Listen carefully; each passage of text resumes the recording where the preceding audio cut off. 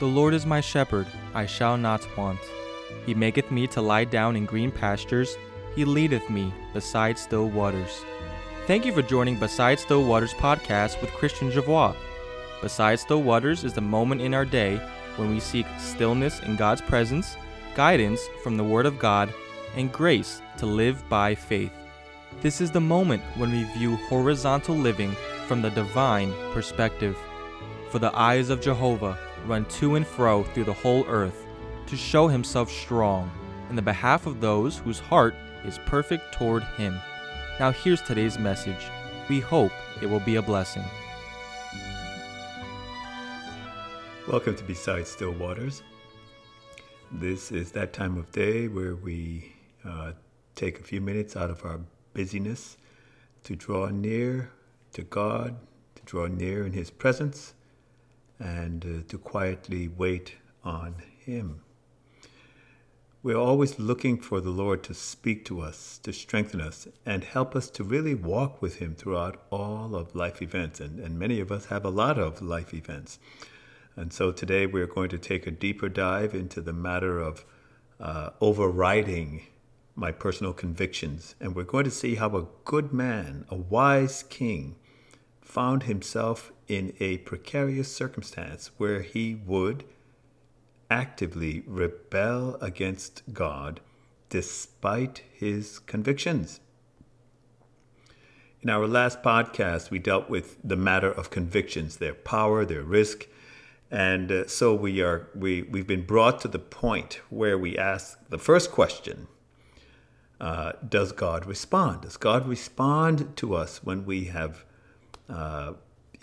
fixed our convictions, really taken the time to mold character according to the dictates of Scripture? And so in the first three verses of chapter 18, we see that King Jehoshaphat was enticed with food. Now, there's more to it than that, but essentially Ahab made a feast for him, and he asked Jehoshaphat to join him in the battle against his enemy. So here is a man of God, a believer, joining an apostate, rebellious king in a battle that was not his own. And we find that in verse 3. And you ask yourself, is God committed to responding to us or to this man, a godly man who allied himself with an idolater? If you were to read through the Old Testament, you will find a list of the evils that sprung from this negative spiritual practice of idolatry. And one of the questions that we struggle with in social circles sometimes is, well, which God are you referring to? And I've been asked this question so often when we are in dialogue with agnostics or those who may share a different religious belief, if you will. What God are you referring to? And I'll address this a little later on in our podcast. However, living in a pluralistic society begs the question, how do you know which belief system is valid? Some of what I'm going to say today and what I'll share with you is my personal opinion. And I encourage you to feel free to form your own opinion. But not only am I sharing this from the vantage point of my experience, but we're also going to look at what the Scriptures have to say. We know that Ahab is a devotee of Baal. Jehoshaphat, on the other hand, is the devotee of Jehovah, the God of Israel. Now, Ahab, as the devotee of Baal, calls upon his prophets and assembles them before King Jehoshaphat to address one question. Should we go to battle against Ramoth Gilead? And essentially, Ahab, through his prophets, is going to issue that prayer. Okay, that is the petition. That's what prayer is. It's a petition. It's a calling on God. And the critical question is, which God has the answer to the outcome of, in this case, a military endeavor. But it is also applicable to us in our society, in this pluralistic society, which God is able to answer. This, I think, is germane to the issues at hand. Did the prophets of Baal know that Baal cannot answer? Apparently, they were conscious of the fact that they were simply repeating what they wanted the king to hear. And we find that in verse 12. The messengers that went to call Micah spoke to him in a similar manner. They said, "Behold, the words of the prophets declare good to the king," with one assent. "Let your words therefore be like one of the others and declare good." But Micah replies, "As Jehovah lives, even what my God shall say, that will I declare." It is clear from the narrative that the Spirit of God is simply saying that Jehovah, the God of Israel, the God and Father of our Lord Jesus Christ, is a living God. He will give an answer. You ask, where am I going with this? Here is the place that I want to arrive. I believe it is counterproductive to engage in debates about the validity of the Christian faith if, I repeat, if the disciple, the devotee, is living a life of devotion. Why? If a man believes in any God other than the God and Father of our Lord Jesus Christ, that is his or her free will privilege. The critical question is, does God live? And can that God respond to the man who is issuing the petition, the prayer? Is this God able to respond and grant petitions? And that is, I'm referring to any God.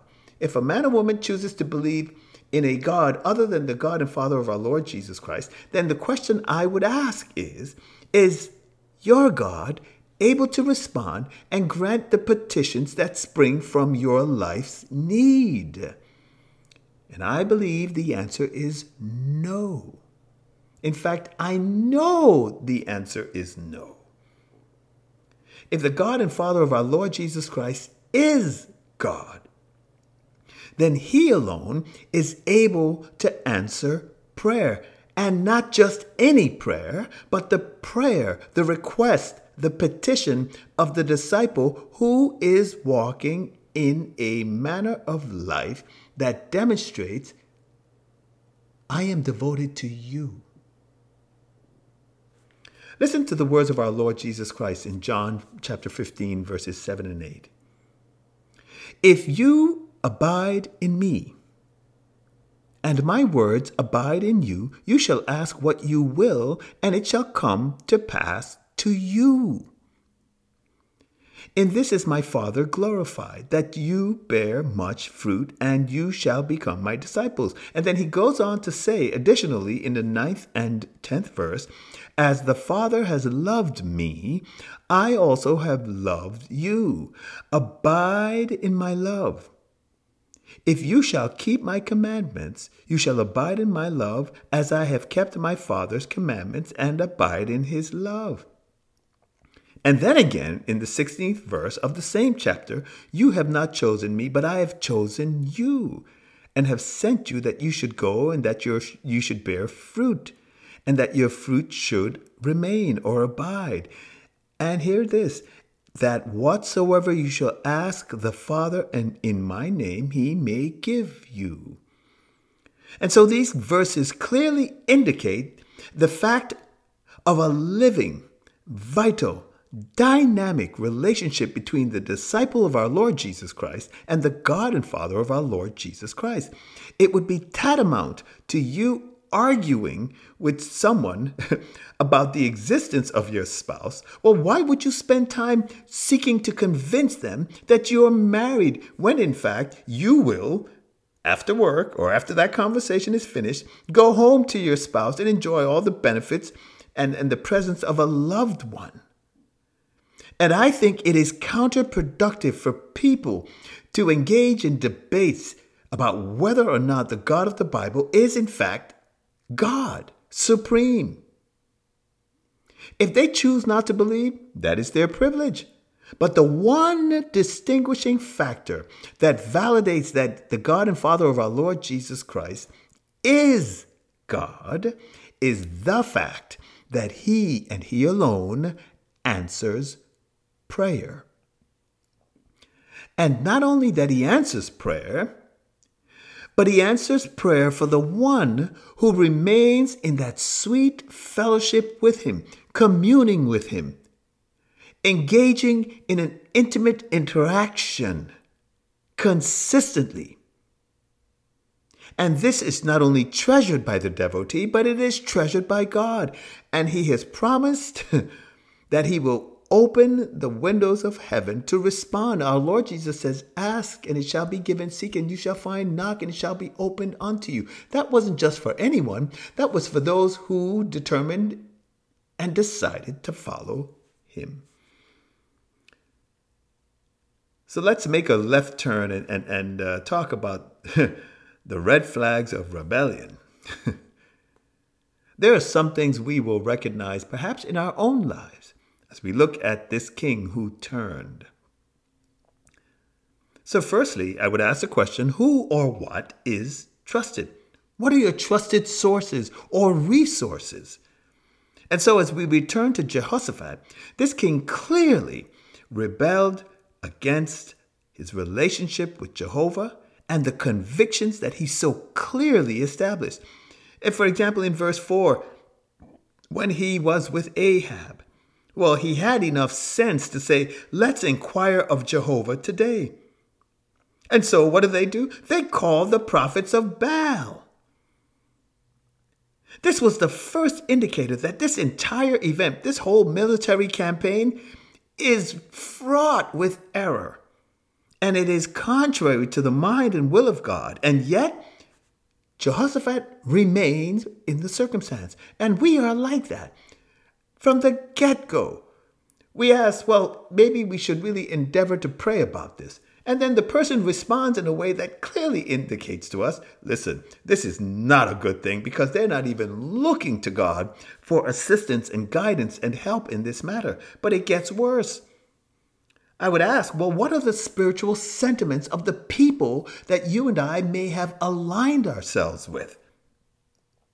And so Jehoshaphat's second warning came when he asked if there was not a prophet of Jehovah that they might inquire of him. So essentially, we want a direct connection to God. This is what he's saying. Well, can we get a specific answer from Jehovah about this? Now, here's the red flag. And he answered, truthfully, there is one man that we may inquire of Jehovah, but I hate him. I hate him. Clearly, Ahab is not in fellowship with Jehovah. Why? Because he hates the very man that becomes the physical representation of the invisible God on the earth as his mouthpiece, the very one through whom God will speak. He hates that man.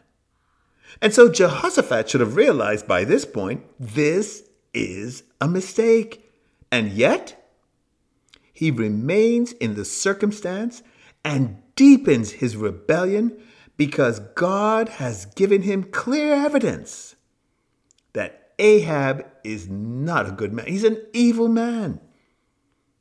And so Jehoshaphat's position is weakening as the minutes pass. Here's the third red flag. His reaction to wise counsel. Jehoshaphat's third opportunity came in the 14th to the 17th verse when Micah said to him, that is to Ahab, in answer to his request whether or not they should go against Ramoth Gilead.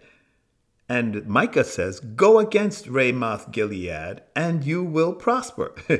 He was being facetious, a little bit of sarcasm. He's like, go ahead. You're going to have a successful campaign. Then Ahab challenged him to tell the truth in the name of Jehovah. And Micah said, quote, "And I saw all Israel scattered upon the mountains as sheep that have no shepherd. And Jehovah said, These have no master. Let them return every man to his house in peace." This was a clear indicator that one of the leaders are going to die today. And it's at this point that Jehoshaphat should have realized that this high-risk venture is going to end badly.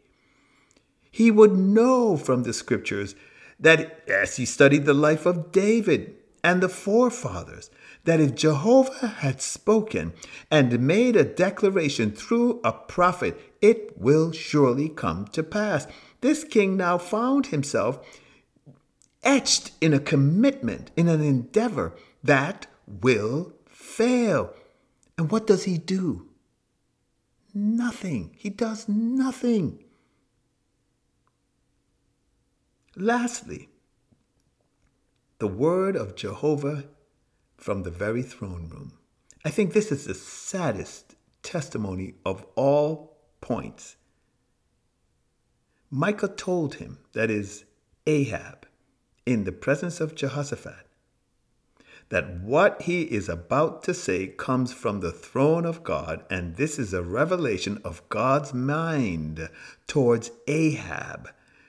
And this is a witness to Jehoshaphat about God's mind towards the man that he aligned himself with in battle and in marriage.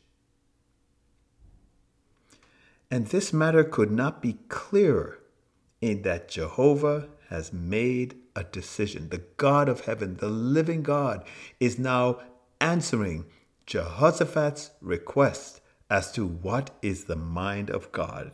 And we will see what his response was. Verse 19.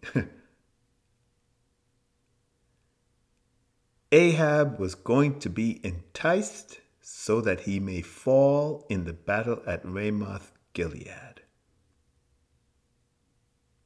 Moreover,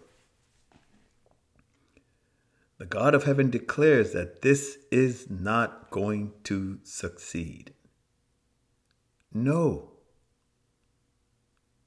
For both men, this is a moral dilemma. Because if they believe that Jehovah is God, they will heed the warning. But if they disregard all that they know of Jehovah, then they will fall, perhaps both of them. If not in death, then certainly be in grave danger of dying. This was not the only circumstance, I should say, of this kind where people or disciples are given opportunities to make clear and distinct decisions to walk with God. My friends, this is the challenge that we face in a pluralistic society, in that we must make a final decision. I'm going to walk with God. It has to be firm. It has to be an immovable commitment by life and by lib. It is more than just trying to convince people of the rightness of our position, of our faith. We know from the scriptures and the testimony and witness of the Spirit of God in our lives that we've chosen life. We've chosen eternal life. And this is not something we debate with people. This is a call that we respond to. And in living our lives for the glory of God, we shine as lights in a dark place. And men might challenge us and ask us about our hope, which is fine. But we do ourselves a disservice by seeking to have a witness more by lip than by life. And then because of our frail commitment and minuscule convictions, our life betrays our paltry commitment to God, as well as the witness of our lips. In 1 Kings 18:15 to about the 38th verse, we learn about Elijah and his challenge to the prophets of Baal on Mount Carmel. And so in challenging the northern tribes concerning their allegiance to Baal versus Jehovah, Elijah asked them in verse 21, How long do you halt between two opinions? If Jehovah be God, follow him. And if Baal, follow him. But the scripture says the people answered not a word. They never said a word. He essentially said, well, tell me, who's God? And they weren't going to engage in that conversation. But Elijah was challenging the people to choose, to decide what they really believe. And this is my firm conviction as well. Tell people, choose. You choose. You determine who you believe is the living God, and choose. Choose by your life. If you believe that the God and Father of our Lord Jesus Christ is God, then live it.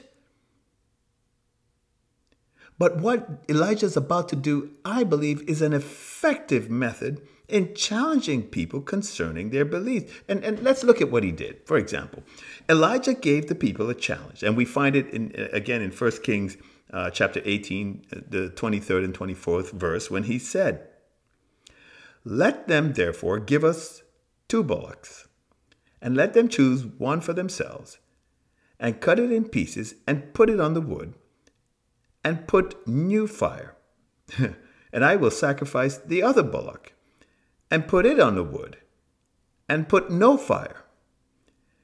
And call on the name of your God, and I will call on the name of Jehovah. And the God that answers by fire, let him be God. Essentially, he says, whichever God answers, let him be God. And you will find as you speak with many people concerning the faith, that they will say, I don't believe in your God. Now, men are coming to the place where they say, I don't believe in any God. But for those that do believe in a God, is that God a living God? And for those that believe in themselves, they are powerless to help themselves. Powerless. And so this challenge holds the key to our dealings with men, because the efficacy of answered prayer speaks volumes about our belief's validity. And if a man is living in communion with God, that is, I believe, the God and Father of our Lord Jesus Christ. It is he that has this person having this belief in the living God has the absolute assurance that our God is willing and able to answer prayer. That is the evidence, the truth of the power of that person's life. But in the anatomy of rebellion, many of us are callous in our walk with God, and hence we find that we have no influence with God with respect to our petitions. And so we prefer to debate and win arguments with people rather than convince them about the validity and the efficacy of our life, just as Daniel did. Daniel was who he was because of Daniel's life, and his prayer life was but the expression of his devotion and love for Jehovah. And when we examine Daniel's life, we ask ourselves, well, why was he successful? And we find in the beginning of his life, as well as at the end of his life, the one item, the one practice that distinguished him from the men of his time was his walk with God, his communion with God. And many emphasize, for example, witnessing for our Lord Jesus Christ, which is important, or studying the scriptures, which we are commanded to do to show ourselves a workman that needs not to be ashamed, but rightly dividing the word of truth. These are vital and noteworthy practices.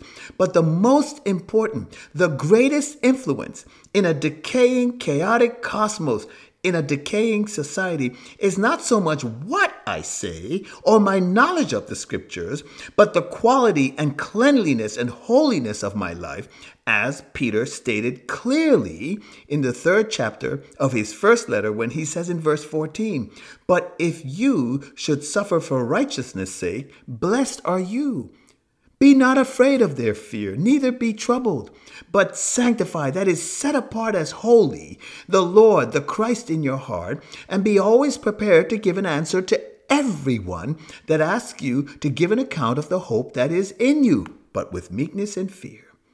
And so when agnostics see the Christians suffering with patience and behaving in a manner that brings glory to God, this conduct generates questions. Why? Because this conduct is deemed to be extraordinary and not commonplace among men. And so Peter went on to say in the 2nd chapter of the same letter, verses 21 to 23, "For to this," hear me, "to this you have been called, for Christ also has suffered for you, leaving you a model, that you should follow in his steps, who did no sin, neither was guile found in his mouth, who, when reviled, reviled not again, when suffering, threatened not, but gave himself over into the hands of him who judges righteously." Jehoshaphat knew that if he turned and adhered to the word of God, avoiding rebellion, it would cost him, perhaps, by losing face before King Ahab, and maybe even inciting his displeasure as his father-in-law, given that King Ahab showered on him food and accolades.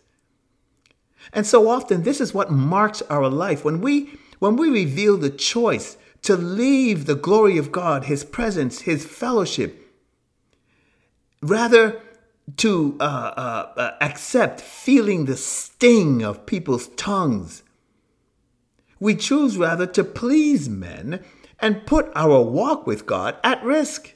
And this is the choice. My friends, the anatomy of rebellion is best summarized this way. The hour of choice will pit my love for men against my love for God, and whichever is greater is the one we will support and adhere to. We are making a value judgment, and this judgment reveals volumes about our character. In essence, we see ourselves from the core. My friends, your life is your evidence. When we look at Jehoshaphat, we have a man of upstanding character who violated his core convictions. And the obvious question is, are there consequences for moving in a direction away from God and violating core convictions, causing us to behave in a manner that just simply assaults all that we believe about God? I ask you, is it worth jeopardizing my relationship with God to please people based on ungodly or contrary standards? You know, when we look at Jehoshaphat, he was industrious. He built and fortified the cities. He protected the people from political, militaristic, social, and spiritual ills that was detrimental to Israeli society at that point in time. You couldn't ask a man to invest more of himself than Jehoshaphat did. We have also the testimony of the Spirit of God that he walked in the ways of David, in the first ways of David, his father. He identified the behaviors, the devotion, the manner of life that pleased God, and he set himself to live this way. He had as his focus the vital, healthy, spiritual relationship with Jehovah, the God of Israel. He was on point. He even identified key leaders who would propagate the practice and adherence to the law. And this was for the good of the societies within Judah and Benjamin. And not only that, it aligned perfectly with the guidelines in Deuteronomy that Moses gave to the nation before they entered into the promised land. And what did he do with this? In one stroke, one decision, he violated his core principles because he thought he was immune from the influence of idol worship and the social ills that pervaded societies within the Israeli domain. He allied himself with the very man who represents the very evils he fought against in his own kingdom. And the very evils that Jehovah stated by the mouth of Moses that there would be severe repercussions for going on the path of idolatry. You know what it comes down to? Rank unbelief. He just didn't believe it applied to him. And many of us make that mistake. We are walking with God. We have a healthy relationship with God. But because we simply don't believe what we're reading in the scriptures about what the Spirit of God is revealing about the nature of God, we end up making foolish decisions. Not only that, he married the daughter of Ahab, God's enemy.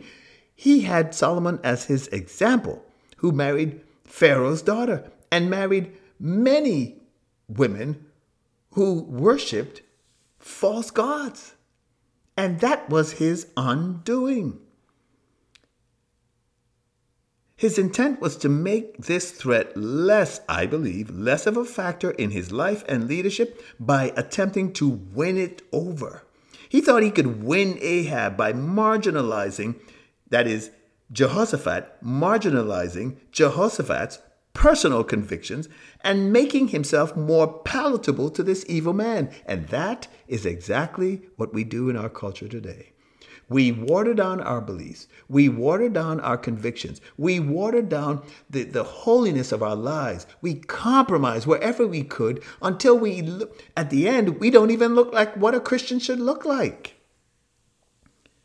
You cannot win what is evil. Evil must be resisted and protected from.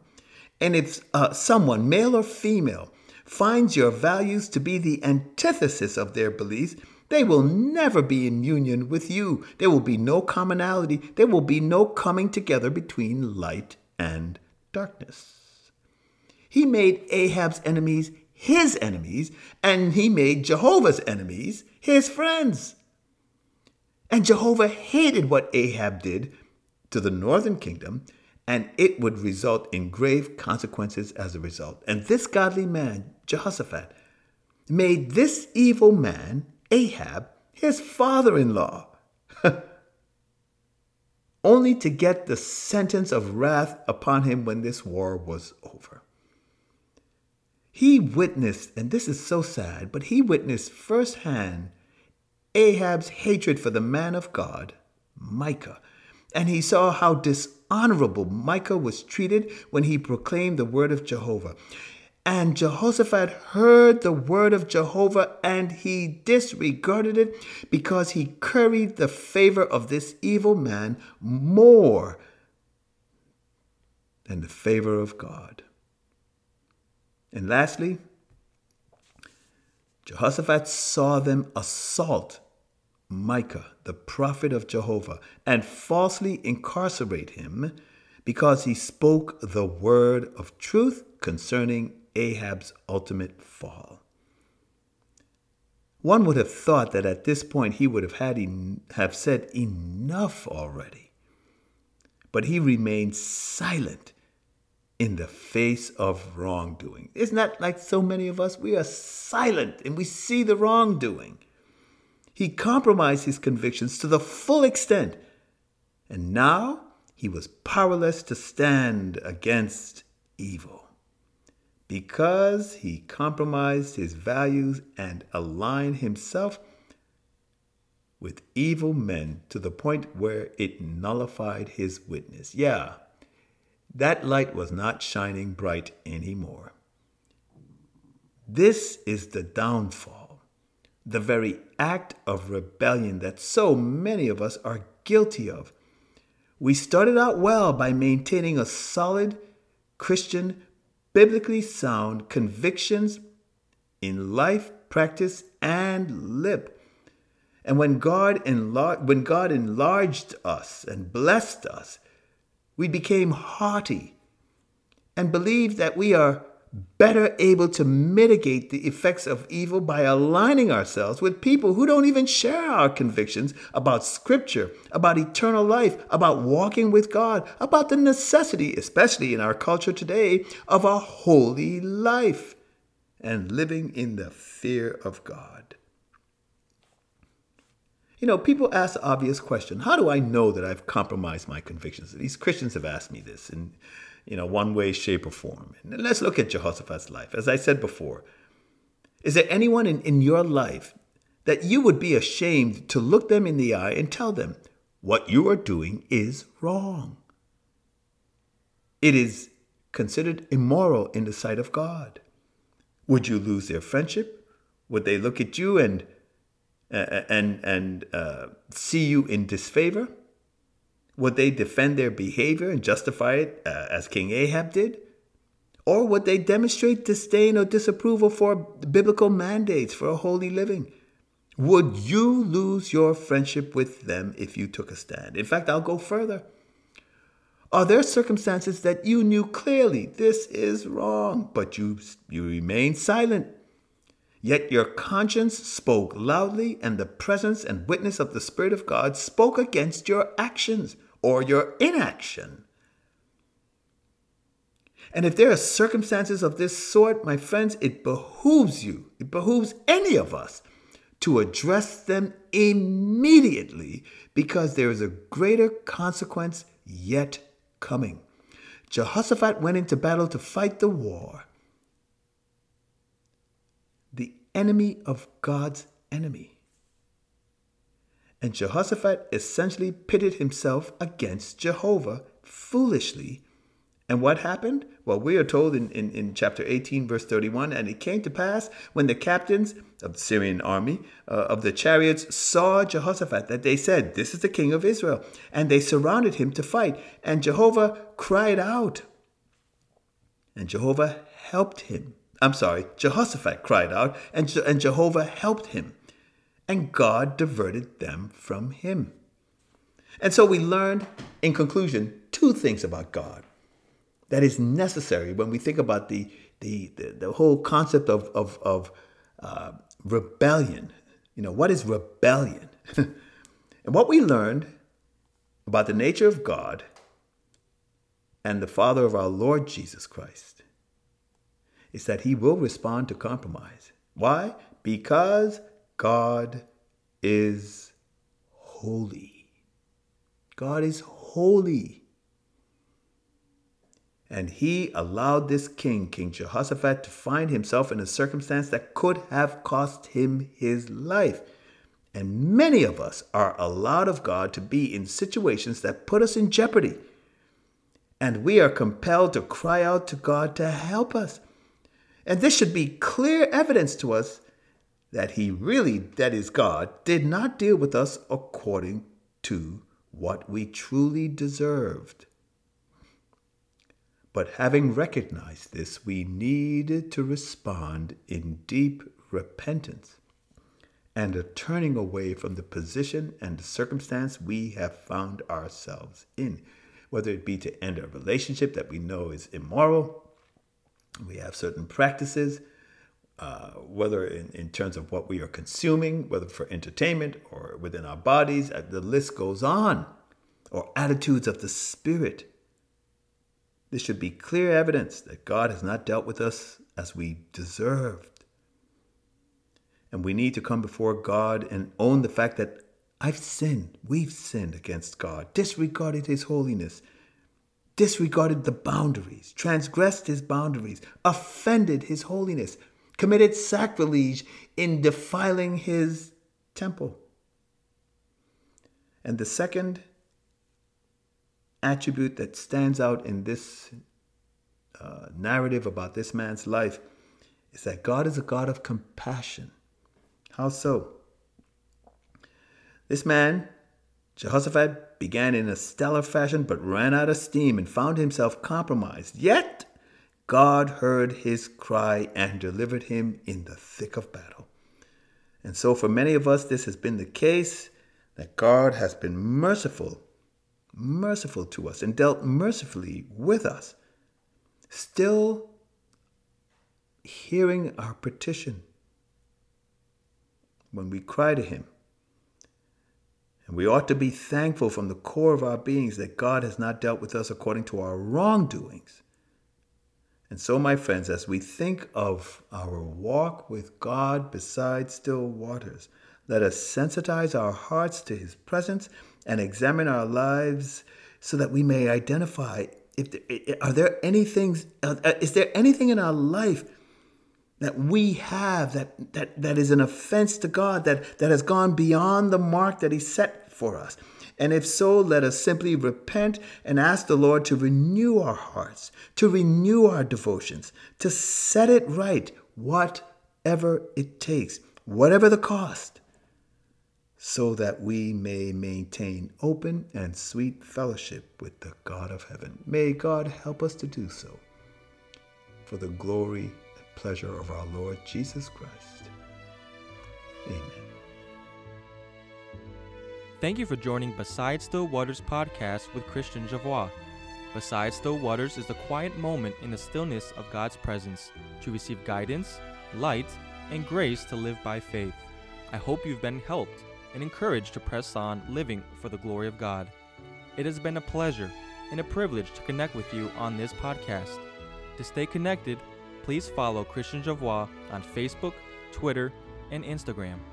Thanks for tuning in, and we will see you on the next podcast of Beside Still Waters.